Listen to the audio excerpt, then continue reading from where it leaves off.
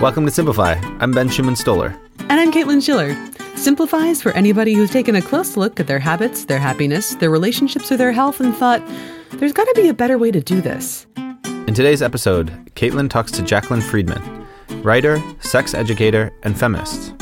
Her newest book, which is called Unscrewed, just came out in November 2017 this year, and it already has a whopping 4.7 out of 5 rating on Goodreads. That's not bad at all. Not bad, yeah. And her other books, Yes Means Yes and What You Really, Really Want, aren't bad either.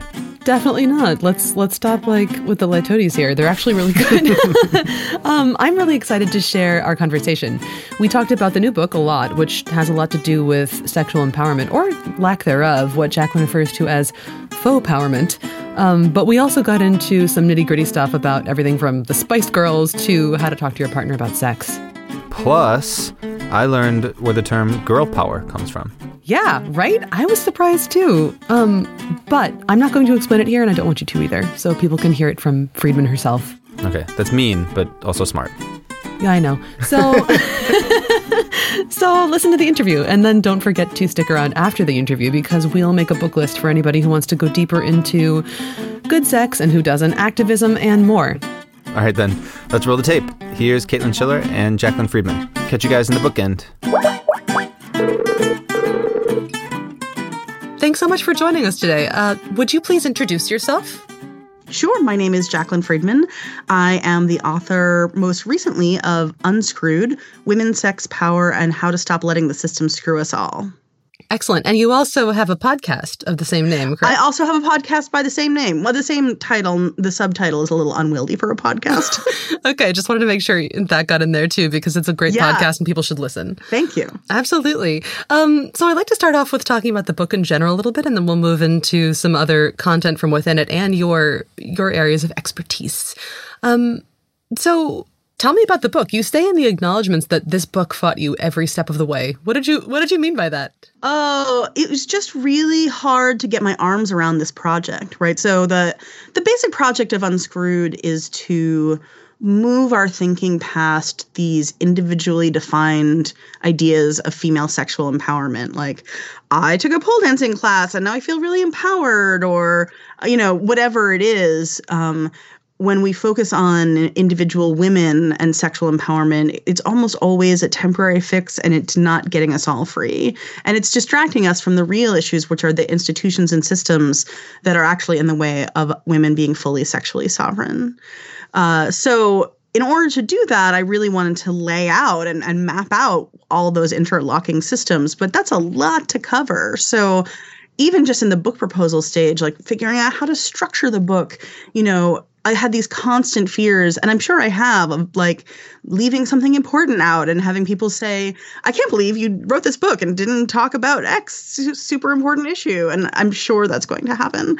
And also just really struggling with tone and writing about these really sometimes intellectual, academic ideas in a way that feels immediate and accessible to everyone, because they have these immediate, very personal impacts on our lives, right? I wanted the book to feel personal, but it's also a book about systems, right? Mm-hmm. Yeah.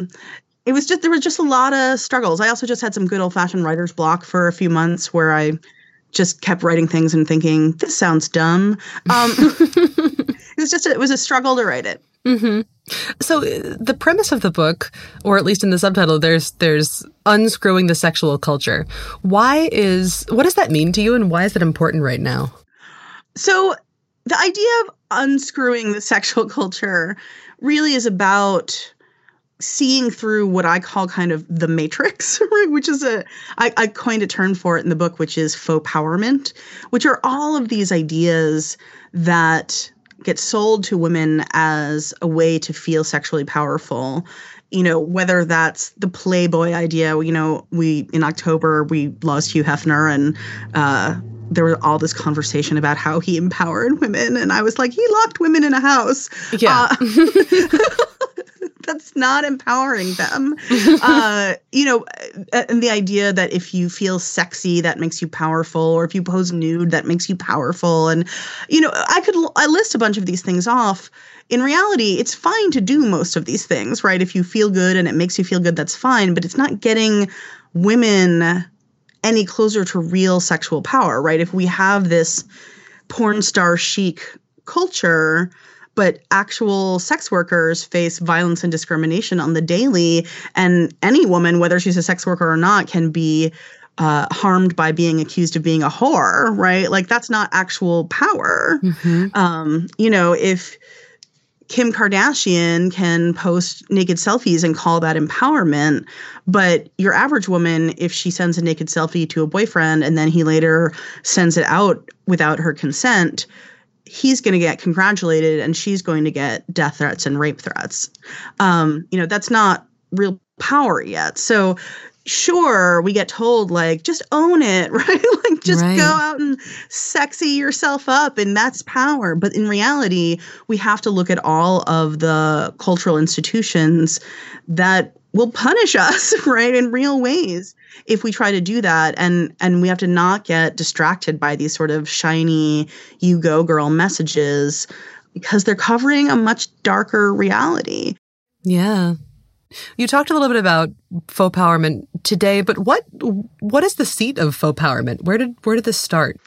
It's hard to say what the inciting incident is. I can trace it back to I dreamed I ran for president in my Maidenform bra, that whole series of ads, which I think were in the 1950s. Oh, wow. But I bet that you can find examples of it that are earlier than that. The idea of selling women something, oftentimes it's a literal product or service.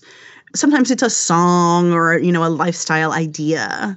But the idea that if we have a problem around our sexuality, if we feel afraid, if we feel insecure or inadequate or not sexy enough or whatever it is, that the problem is with us and we have to look within to fix it.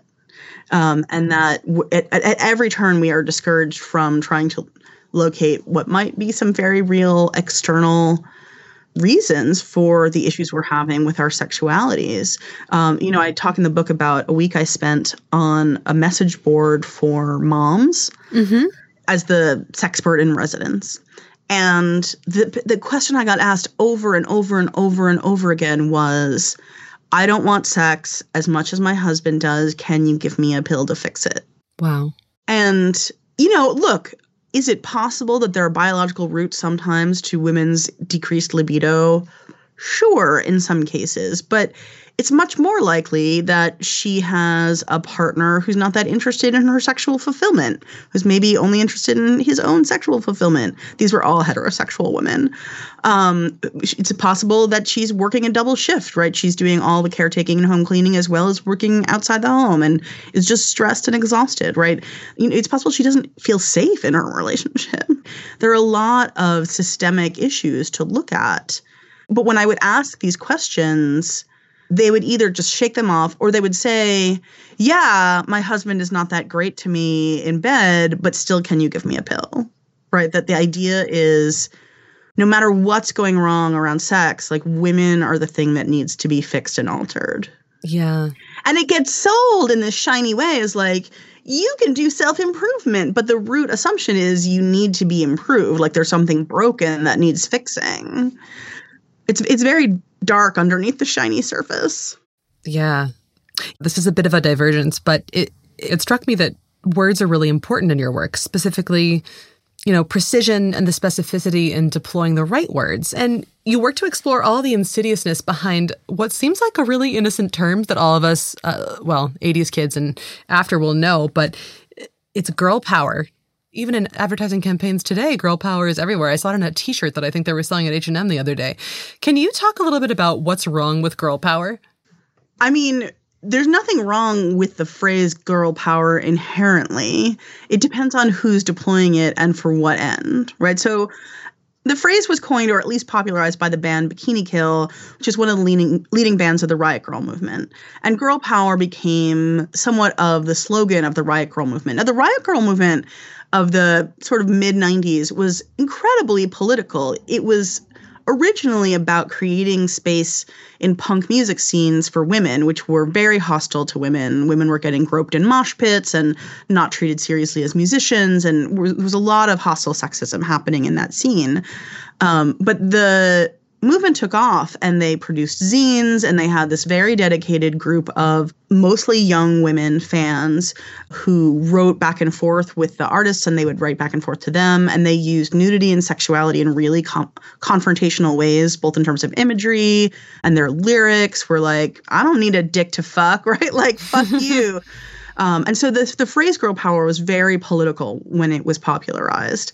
But while that was happening, once that sort of started catching on, almost immediately, I think, Simon Fuller, who would go on to basically invent Pop Idol and American Idol, started brewing up a girl group in a lab, basically, which became the Spice Girls. Uh-huh. And the Spice Girls adopted girl power as their slogan. And it does this thing that the market does quite often to revolutionary ideas, which is find a way to sort of denude it of any political impact, any transformative impact, and sell it back at a markup, right? So, you know, the most demanding the Spice Girls ever were was like, if you want to be my lover, you have to get with my friends, right? Like, you know, they weren't, the Spice Girls were fine. I named my second book What You Really, Really Want, right? Like, I'm not like anti-Spice Girl, but they were the idea of girl power denuded of any transformational power, right? Like it was just became a product slogan that made girls feel good, but didn't challenge the status quo in any way. And it was merged up the yin yang. And then the next group to come along after that to take up the girl power mantle was the Pussycat Dolls. And the Pussycat Dolls like threw away the idea of female friendship and instead, you know, basically said, don't you wish your girlfriend was hot like me, right? Like, and so, you know, we see this is a pretty common thing that happens in the relationship of markets and movements, that movements come up with these really impactful cultural ideas that have transformative power, and markets capitalize on them in ways that strip them of their transformative power. That was a depressing last sentence, Jacqueline. You know, it is a little depressing. It's frustrating. I wish I knew like the magic way to stop them from doing that. And I think the answer just is we have to keep being creative in our movements. We have to not get attached to any one tool, because if a tool becomes effective, it will eventually, marketing will come for it. And we're going to need a new tool after that. Oh, yeah, of course. What are some of the ramifications of unscrewing the sexual culture? Like why is this so important? What's at stake here? Whew. I mean, I think what's at stake is the idea that women are people. You know, ultimately, that women are fully human, fully equal people. And, you know, it sounds sort of duh when I say it like that. You know, and there's probably not a lot of people who would openly say, I don't think women are people.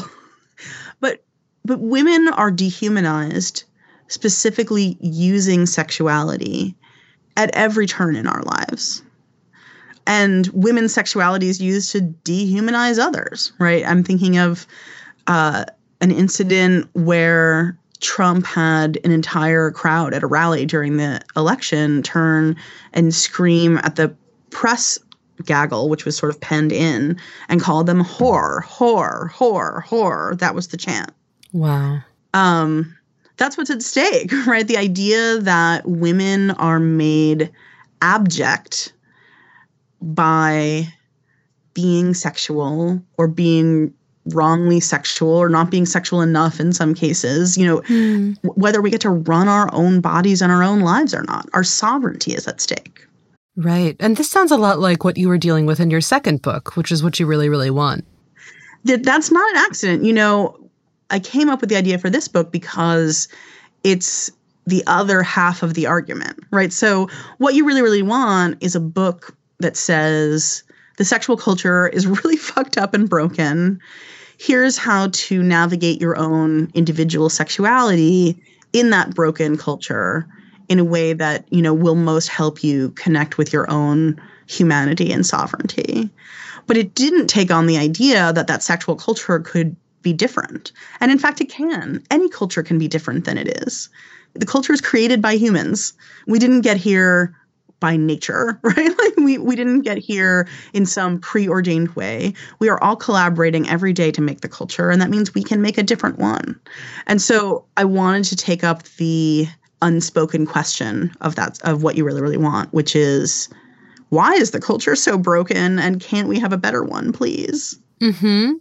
It strikes me that it is really important for women to understand what they really, really want. God, Spice Girls are ringing in my head now.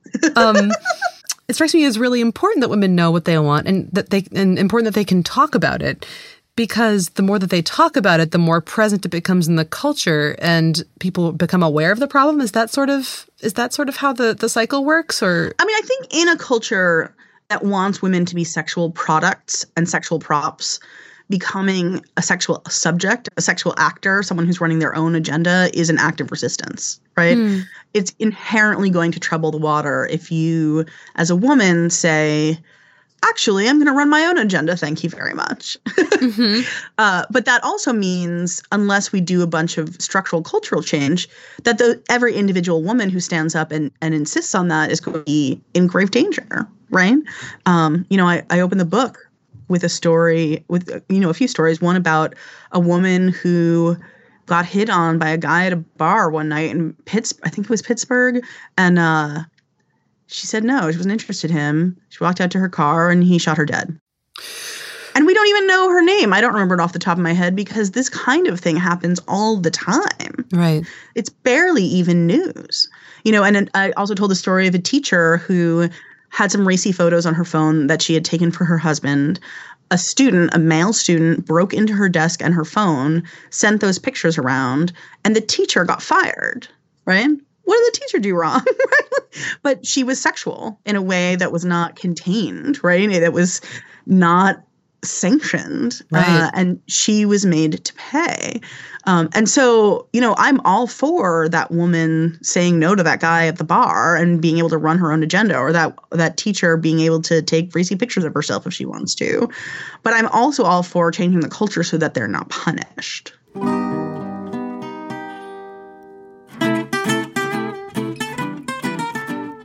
Hey guys, it's Ben. We're taking a quick break from Caitlin and Jaclyn Friedman to hear from Caitlin.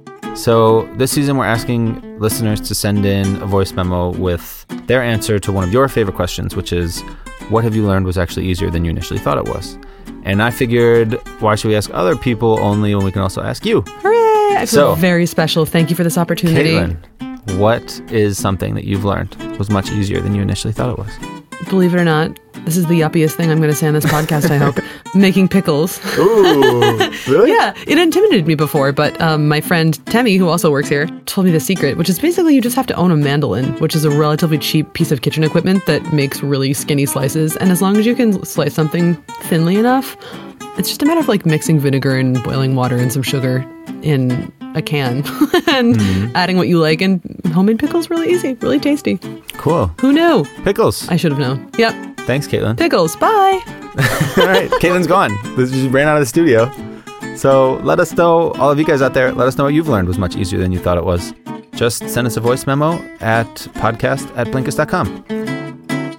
All right. Let's get back to the interview with Caitlin and Jaclyn Friedman.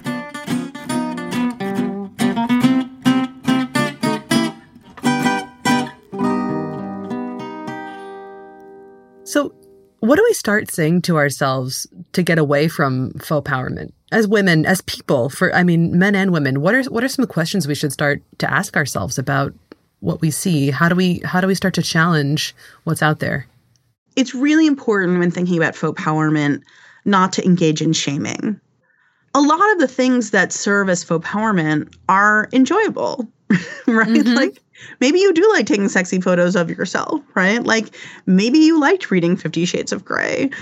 There's nothing inherently wrong with the activities that are faux powerment. What's faux powerment is believing that they change the status quo in any way, right? So the question is this being sold to me as change, right? As power? And if so, does this actually give me any power?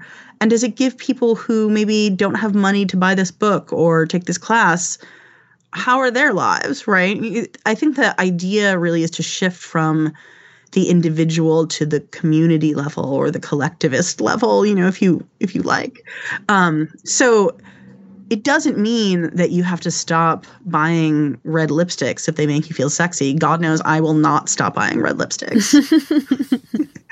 Even though I have way too many red lipsticks. Oh my God, you should see my drawer. Yeah, I understand. I'm all for red lipsticks or whatever your version of red lipstick is that makes you feel hot and sexy and powerful. But the question is this changing something for my life? Is it changing something for other people's lives? It's about not confusing something that makes you feel good with actual social change. We can all live our individual lives. I'm not saying we all have to become like literal communists, right? It's just about thinking a little bigger, right? Like maybe I feel free to say no to some guy in a bar, but I have self-defense training and I have a friend waiting or, it's about sort of thinking outside yourself a little, really. And it's also about questioning the assumptions you have about what's wrong with you also. What do you mean by that? I think a lot of us internalize issues that aren't ours. If you don't feel sexual enough or if you feel sexual in the wrong way or, whatever that is, it's about thinking, is there actually anything wrong with me? Right? Like, and if I'm dissatisfied with my sex life, am I actually to blame? Right? Like, might there be things outside of me that are impacting that? Have I been raised to expect that partners will want to give me pleasure and also will not hurt me? Just on that basic level, do I feel safe? Do I feel stressed out? Do I feel competitive with other women? Like I'm supposed to perform sexuality in this particular way to be the cool girl? One of the other things that faux empowerment does is it keeps us fighting with each other, right? Somebody's more empowered than you and you can be cool like her. Because mostly faux empowerment is a marketing slogan and marketers are not your friends. Right? Like marketers are actually trying to create a feeling of need and insecurity and want in you so they can sell you something that will fill it. I mean, I think actually one of the ones that kills me the most, that original Dove Real Beauty ad that made all that splash 10, 15 years ago. I didn't realize it, but it was for cellulite cream. Really? It was for cellulite cream. So evidently they sold as much cellulite cream as they can because now the Dove empowerment, like raise your hand, you're a powerful woman ads are about how your underarms are not insufficiently smooth. But they have a product for that now. Like now, and before I saw this ad, I never thought one fucking thing about what my underarm looked like. Like, it's just an armpit. Yeah, seriously. I shave it. Some people don't. And I put deodorant on and that's literally as much as I think about my armpit. Sometimes I use it to hold onto my phone when I'm like in the bathroom. I mean, some people can make fart noises with it. Right. Talents. But Dove wants you to think that like your armpit has to look and feel a certain way for you to be powerful and attractive. That's faux empowerment, right? Like, and it also means if you buy the Dove stuff, you're going to have the power and you're going to be able to beat out those other ladies, right? So it's also about, making us feel insecure, and that insecurity means we wind up feeling competitive with each other. I have a terrible problem with this. I have all kinds of jealousies. I'm a very envious person. Mostly around career stuff. I see people having successes, people whom I love and who I want to see their work succeed in the world because their work is wonderful. But I look at them sometimes and I think, why don't I have that? Right? But that's a generative question, though. Why don't I have that? And then I assume what comes next for you is, what do I do to get that if I want it? No, it's more self-pitying than that. I mean, I do get to that place, but the impulse is like, why are they special and not me? Like, why is that not me getting that stuff? I do eventually work through that feeling and think, all right, well, you need to work harder then, or you need to work smarter. If you really want that, you need to not prioritize this other thing because you're not made of time, right? Like, I do get to that productive place with it eventually, but my initial impulse is like kind of bitchy. We are all only human. We're all only human, and we have our own things, and that's one of mine. Like, my initial impulse when I see friends succeed, if they're succeeding in a field I would also like to succeed in, is not always the most generous. And I feel terrible about that. Like, I don't want that to be a feature of me. And I try to work on it, but it's about sort of being aware of that, right? That competitive impulse, you know, being competitive to a certain extent can be greatly motivating. But if it pits us against each other in ways that we start to tear each other down, right? Like, and you see this around sex and women a lot, right? Oh, she's a slut, she's a prude, right? Is she wearing that? Well, I wouldn't have done that. So, you know, like, there's a lot of that sort of bitchy competitiveness around sex. And I think it's because we're all afraid and we want to believe there's a list of things we can do right to get the right outcomes. And if we see somebody suffering, we want to believe they did something to deserve it because it means that we can do something to not suffer. And if we see somebody breaking the rules and they're not suffering and we've been trying to play by them, that makes us very angry because because we're boxed into this idea that it's about us, right, as individuals. I asked you earlier what we should start saying to ourselves to get away from faux empowerment, and you answered we should start questioning basically whether or not this is good for only us or if it is inciting any real social change. But I also wanted to ask, what do we stop saying to ourselves and each other to break free from faux empowerment? Oh, I mean, I think we have to stop believing in our own brokenness. We definitely have to stop thinking that there are good girls and bad girls. And whichever category we're trying to put ourselves in, that's always going to injure both parties. And we have to stop telling ourselves that everybody else is doing sex better than we are, right? Like that there's some ideal and we need to work harder to be that ideal in terms of sexiness or, you know, our sexual behavior. We also have to stop telling ourselves that our partners define our sex lives. One of the things that I've said for a long time, and I will say over and over again, probably until I die, is the most important sexual relationship you're ever going to have is the one you have with yourself.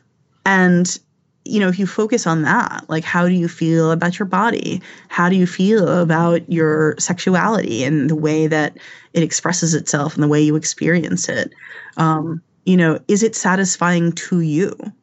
You know, on Unscrewed the show, I take a lot of advice questions, as you know, from listeners. And so often the question is like, is this something in my partner that I have to put up with? You know, do I have to suck this up? You know, like, and the answer so often is just like, no. Yeah. Like, so many women don't ask, is this enough for me? Like, I got a question recently from a woman who was feeling like not enough from her partner. And whoever was helping me answer that question, and now I'm forgetting who it was, said, you know, I want you to flip that question around and say, like, is he enough for you? So if you're asking, am I enough sexually? Or am I too much, which is, you know, sometimes my question. But either question is the wrong question, right? Is my partner or is this situation enough for me or too much for me, right? Like, centering yourself, getting to be a sexual subject instead of just a sexual object. Your sexual satisfaction should be your sexual satisfaction, not somebody else's, not like whether you're doing it well enough. You know, there's this great book called American Hookup by the sociologist Lisa Wade, which I quote pretty extensively in the chapter about our school systems and the way we teach sex and our schools interact around sexuality. And she had a bunch of students keep journals around their sexual interactions and their sexual thoughts while they were undergraduates. And she found that the girls, they considered a good sexual interaction if they were heterosexual, if the guy was satisfied. Like, they wanted to blow his mind. And if they were satisfied, like, that was sort of extra bonus. And I think that is really common for women, especially women who sleep with men. There was a bisexual guy in that study that Lisa Wade did who told her in the journal straight up, when I sleep with women, I focus on my pleasure. And when I sleep with men, I focus on his pleasure. Wow. That is fascinating. Yeah. I wanted to ask you, so we've covered what we start saying to ourselves to get away from empowerment, what we stop saying to ourselves. What can we start telling our partners and lovers to change this conversation a little bit? I mean, that depends wildly on what our partners and lovers are doing. I think that the first thing to do is to open a conversation with them that you're thinking about this stuff, right? And see how they respond. Maybe they think about this stuff too, and they're really excited to have that conversation. If you have a partner and you don't feel like that they focus adequately on your satisfaction, you have to gently find a way to say, this is not enough for me anymore. And if this is true, you say, like, I want to stay with you and, like, I want to make this work. I love you. If that's true, you know, whatever's true for you, you don't have to be confrontational about it. You can be as gentle as you can be. And I recommend having this conversation with the clothes on, right? Not in the middle of sex. Just in terms of not helping them to be as little defensive as possible. But before that, you have to think about, well, what do you want to change, right? So again, that comes back to, like, your most important sexual relationship with yourself. So once you figure that out, you know, you have to say to your partner, like, there are some things that I'm not satisfied with. Can we work on changing them? And you either have a partner who's going to say, hey, okay, great. I want to make sure you're satisfied. Let's figure it out. And it may not be perfect right away. They might feel insecure themselves. They may have a bunch of their own reactions that they need to work through first, but hopefully they come to a place where they say, let's work on that. Or you discover that you have a partner who's not interested in working on that. And, you know, for me, that would not be acceptable, right? That would be a deal breaker. I will not tell anyone what has to be a deal breaker for you, but for me, that would be a deal breaker. Mm-hmm. Before we close out, I wanted to ask you for a couple of book recommendations. Things you're reading now, things that have inspired you lately, things that people should read if they want to understand more about representations of women in the media, or maybe books that were really influential to your writing process for Unscrewed. Sure. I definitely will recommend, which I've already mentioned, Lisa Wade's book, American Hookup. I think it's fantastic and so illuminating. And it's also a great read. And I know you are also having on Rebecca Traister, and I can't recommend all the single ladies enough. Her thinking about single women in America definitely influenced me.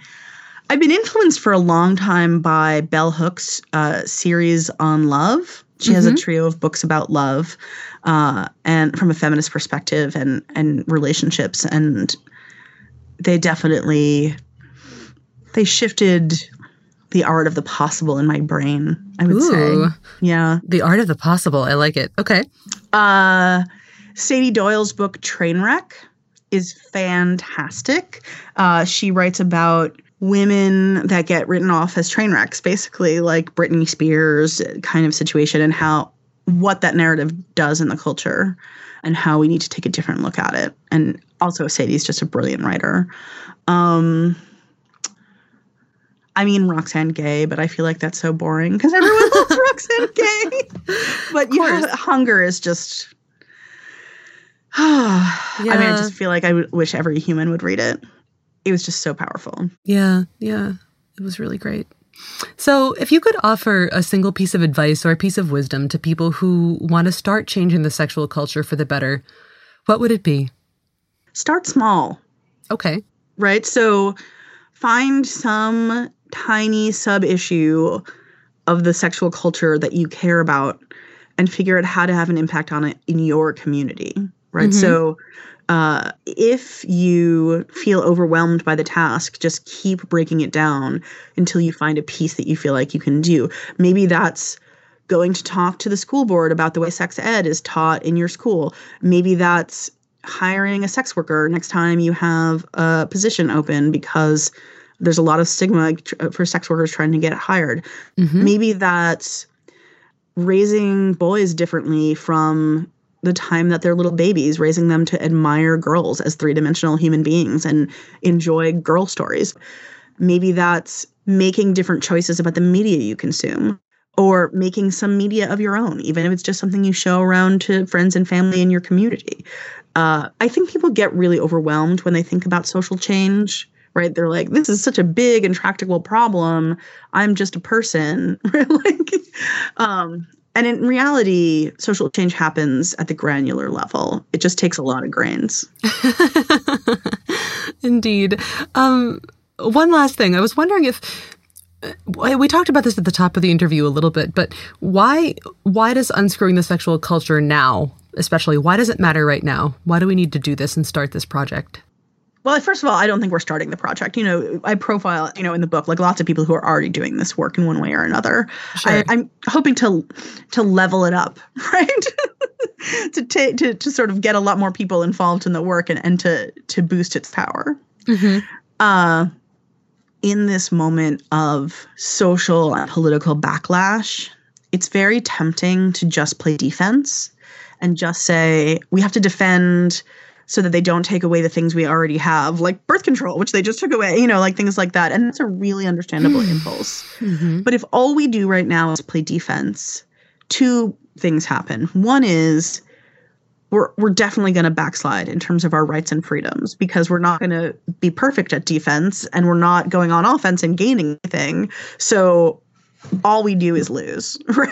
Mm-hmm. The best case is we only lose a little, but we definitely are losing. And the second is we allow them to move the Overton window. I have never heard the Overton window. The Overton window is basically what is normal or acceptable in a culture. And it's very shiftable, right? It's about like basically you're shifting the center because you're saying that the best case scenario is what we already have. And so it shifts. If you allow that to be true, if you accept that as true and only play defense, you're actually shifting everything in a backlash way, in a regressive way. Whereas if we articulate and work toward bold visions of a future that's better for everyone, it's going to motivate people way more than just playing defense. People always want to work toward something and not just against something, if that's possible. And it keeps the discourse moving in the direction we want it to. Great. Thank you so much. It's been so great to talk with you. It was a really fun conversation. Great. Thanks so much.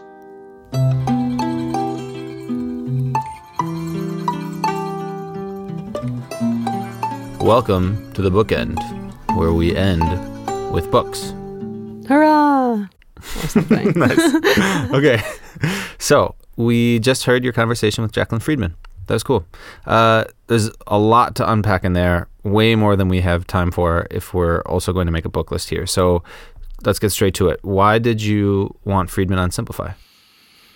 It felt like the right time. In light of what's been going on in the news lately, I mean, all the sexual assault cases that have come to light, we've been kind of collectively dumbfounded, asking ourselves, how could we let this happen? How could women let this happen? How could men let this happen? How can this all be real, Yeah, these are like big, messy questions with no real one answer or way too many answers to be manageable. So when I heard about you thinking about Jaclyn Friedman, I was like, yes, perfect. Sounds like something for Simplify. Right. And I mean, nobody wants to be reductive about this at all, which is why actually I chose Jaclyn, because her work addresses these questions by really homing in on where it starts. And it's not just with one woman or one man. Jaclyn says, look, here's the reason things like this are not surprising. This isn't a case of lone bad actors. It's a case of a culture in which women have been systemically disempowered in sometimes really insidious, invisible ways. So, of course, there's room for this to happen. And I think that big picture thinking is really useful when it comes to looking at headlines and going, oh my God, so many things. And it's not so many things. It's one root thing, which is a sexual culture that doesn't get anybody really free. So of all of that, like all that you wanted her to talk about, what's the one thing that we should remember? What's the one thing that we should learn from this conversation? Well, I keep boiling it down to this. So start small, think big. She talks about the small ways in which you can start changing the sexual culture, which frees up so much else in daily life by tiny things like noticing where you buy your goods, to just, I don't know, giving your new nephew a book that details the lives of really cool, interesting women, not just heroes that are dudes, dude heroes, of course. And then think big. So Jaclyn also talks about how there's this tendency to wonder what's wrong with me. What did I do wrong? And maybe you did do something wrong. But there's also, she encourages us to look outside of the problem with me and my tiny life and look at a larger system in which maybe there could be things that could be working better for everyone. It's not just the individual. Right. And then to keep going, if you want to fix it, you can start small by just doing one act. Yeah, like reading some of these books. Right. So let's get to the books. Cool. Yeah. Nice. Wow. Nice transition. Yeah. Okay. So, Ben, get this. In the US and the UK, it was actually considered a wife's legal obligation to provide sex for her husband whenever he wanted it, no matter what. And guess when this law was finally taken off the books? Wait, don't guess. I'll just tell you. It wasn't taken off the books until 1991 in the UK and 1993 in the US, which sounds crazy when you think about it, that this happened so recently. It sounds like a really antiquated law, right? Yeah. Insane. Yeah. So I learned about this in this great book, which is the first rec. It's called The Boundaries of Desire by Eric Berkowitz. And this book shows just how much systemic injustice towards women, Black people, homosexuals, and children has been undone in only the last half a century, and how much more we still have to undo. Yeah, and it's a great start because we talked about this a little bit just now, but Friedman clearly believes in unscrewing the sexual culture because it has such ramifications for society as a whole. I mean, big picture. And like we said, there are small things that we can get into to affect the big picture, but we still have to have that in mind. Indeed. Yeah, exactly. And at the end of the podcast, she says to start small. Do whatever you can do to improve things. That can feel kind of dinky sometimes. So for inspiration, we've got this book, which is Engines of Liberty by David Cole. Oh, yeah. Nice one. Yeah? Yeah, you like that one? I do too. It's I chose it because it's an exploration into the influence that citizens can have on their government. Beyond voting. Right, beyond voting, like how even the smallest acts of activism, the smallest feats of activism can really make a difference. Cool. So that's one on power dynamics and one on how you can affect them. Mm-hmm. So third one, maybe more sexual? Yeah, I think it makes sense given Jacqueline's book and her topics. I chose She Comes First by Ian Kerner. She Comes First. That's the title pretty much says it all probably, right? Pretty much does. The title's pretty suggestive, and so is the book. It's basically a no-fail handbook on how to please a vagina haver to the point of orgasm. Kerner goes into detail about how to do it, but he also addresses the why of it, why equal pleasure matters, why it's great for the vagina haver's sexual partner too. And he even has 3 affirmations that the pleasure giver should use throughout the sexual encounter so that they can have a good experience. It's pretty wonderful. Nice. She Comes First, it's called. Yep. And we should add that he wrote a companion book focused on the male-bodied people out there called He Comes Next, which is pretty good. So there's She Comes First and He Comes Next. Everyone should come. Everyone should come. Near and far. Far and wide, over and yonder. Yes. Yes. Overcome the powers that be. Nice.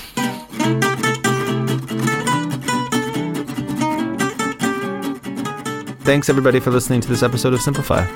It was produced by me, Ben Schumann-Stoller, Caitlin Schiller, Nat Daroshkina, and Odi Constantino, who was an extra in the music video for Pearl Jam's song Alive.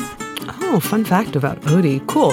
So if you enjoyed this episode or feel that you learned something really interesting, like what Odie did as an extra, could you please do us a favor and send it to one person you like? Especially if this person would particularly get something out of this episode. So just send it to the one person. Spread the word. We really want to have more people get in touch with us and to hear what we're doing over here. So yeah, send it to one person you like. We'd really appreciate it. Right. And a big shout out already to the people who subscribe to us on Apple Podcasts, Stitcher, Pocket Cast, Overcast, wherever you listen. Give us a shout out, star, heart, review, rating, all that really helps and we're really appreciative. Thanks. Great. We're also on Twitter. I'm at Caitlin Schiller and you're... Bsto. B-S-T-O. Easy. Cool. Last thing to tell you, Simplify is made by the same people who make Blinkist. Blinkist, if you don't know, is a learning app that takes insights from the world's best-selling nonfiction books and condenses them into these focused little capsules of knowledge that are available in audio or text, and you can listen to them or read them in just about 15 minutes. Right, and we made a voucher code for this episode. You can get 14 days free if you go to Blinkist.com/friends and type in the voucher code unscrewed, one word, lowercase, unscrewed, which is the title of Jacqueline Friedman's new book. Yes. All right, last thing, seriously. Thank you so much for sending us voice memos about the answer to the question, what have you learned that was much easier than you initially thought it was?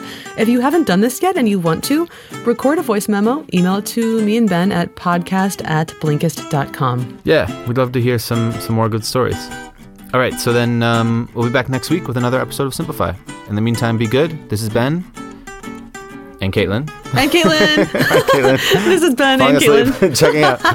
Checking out. See you guys. Bye. Bye.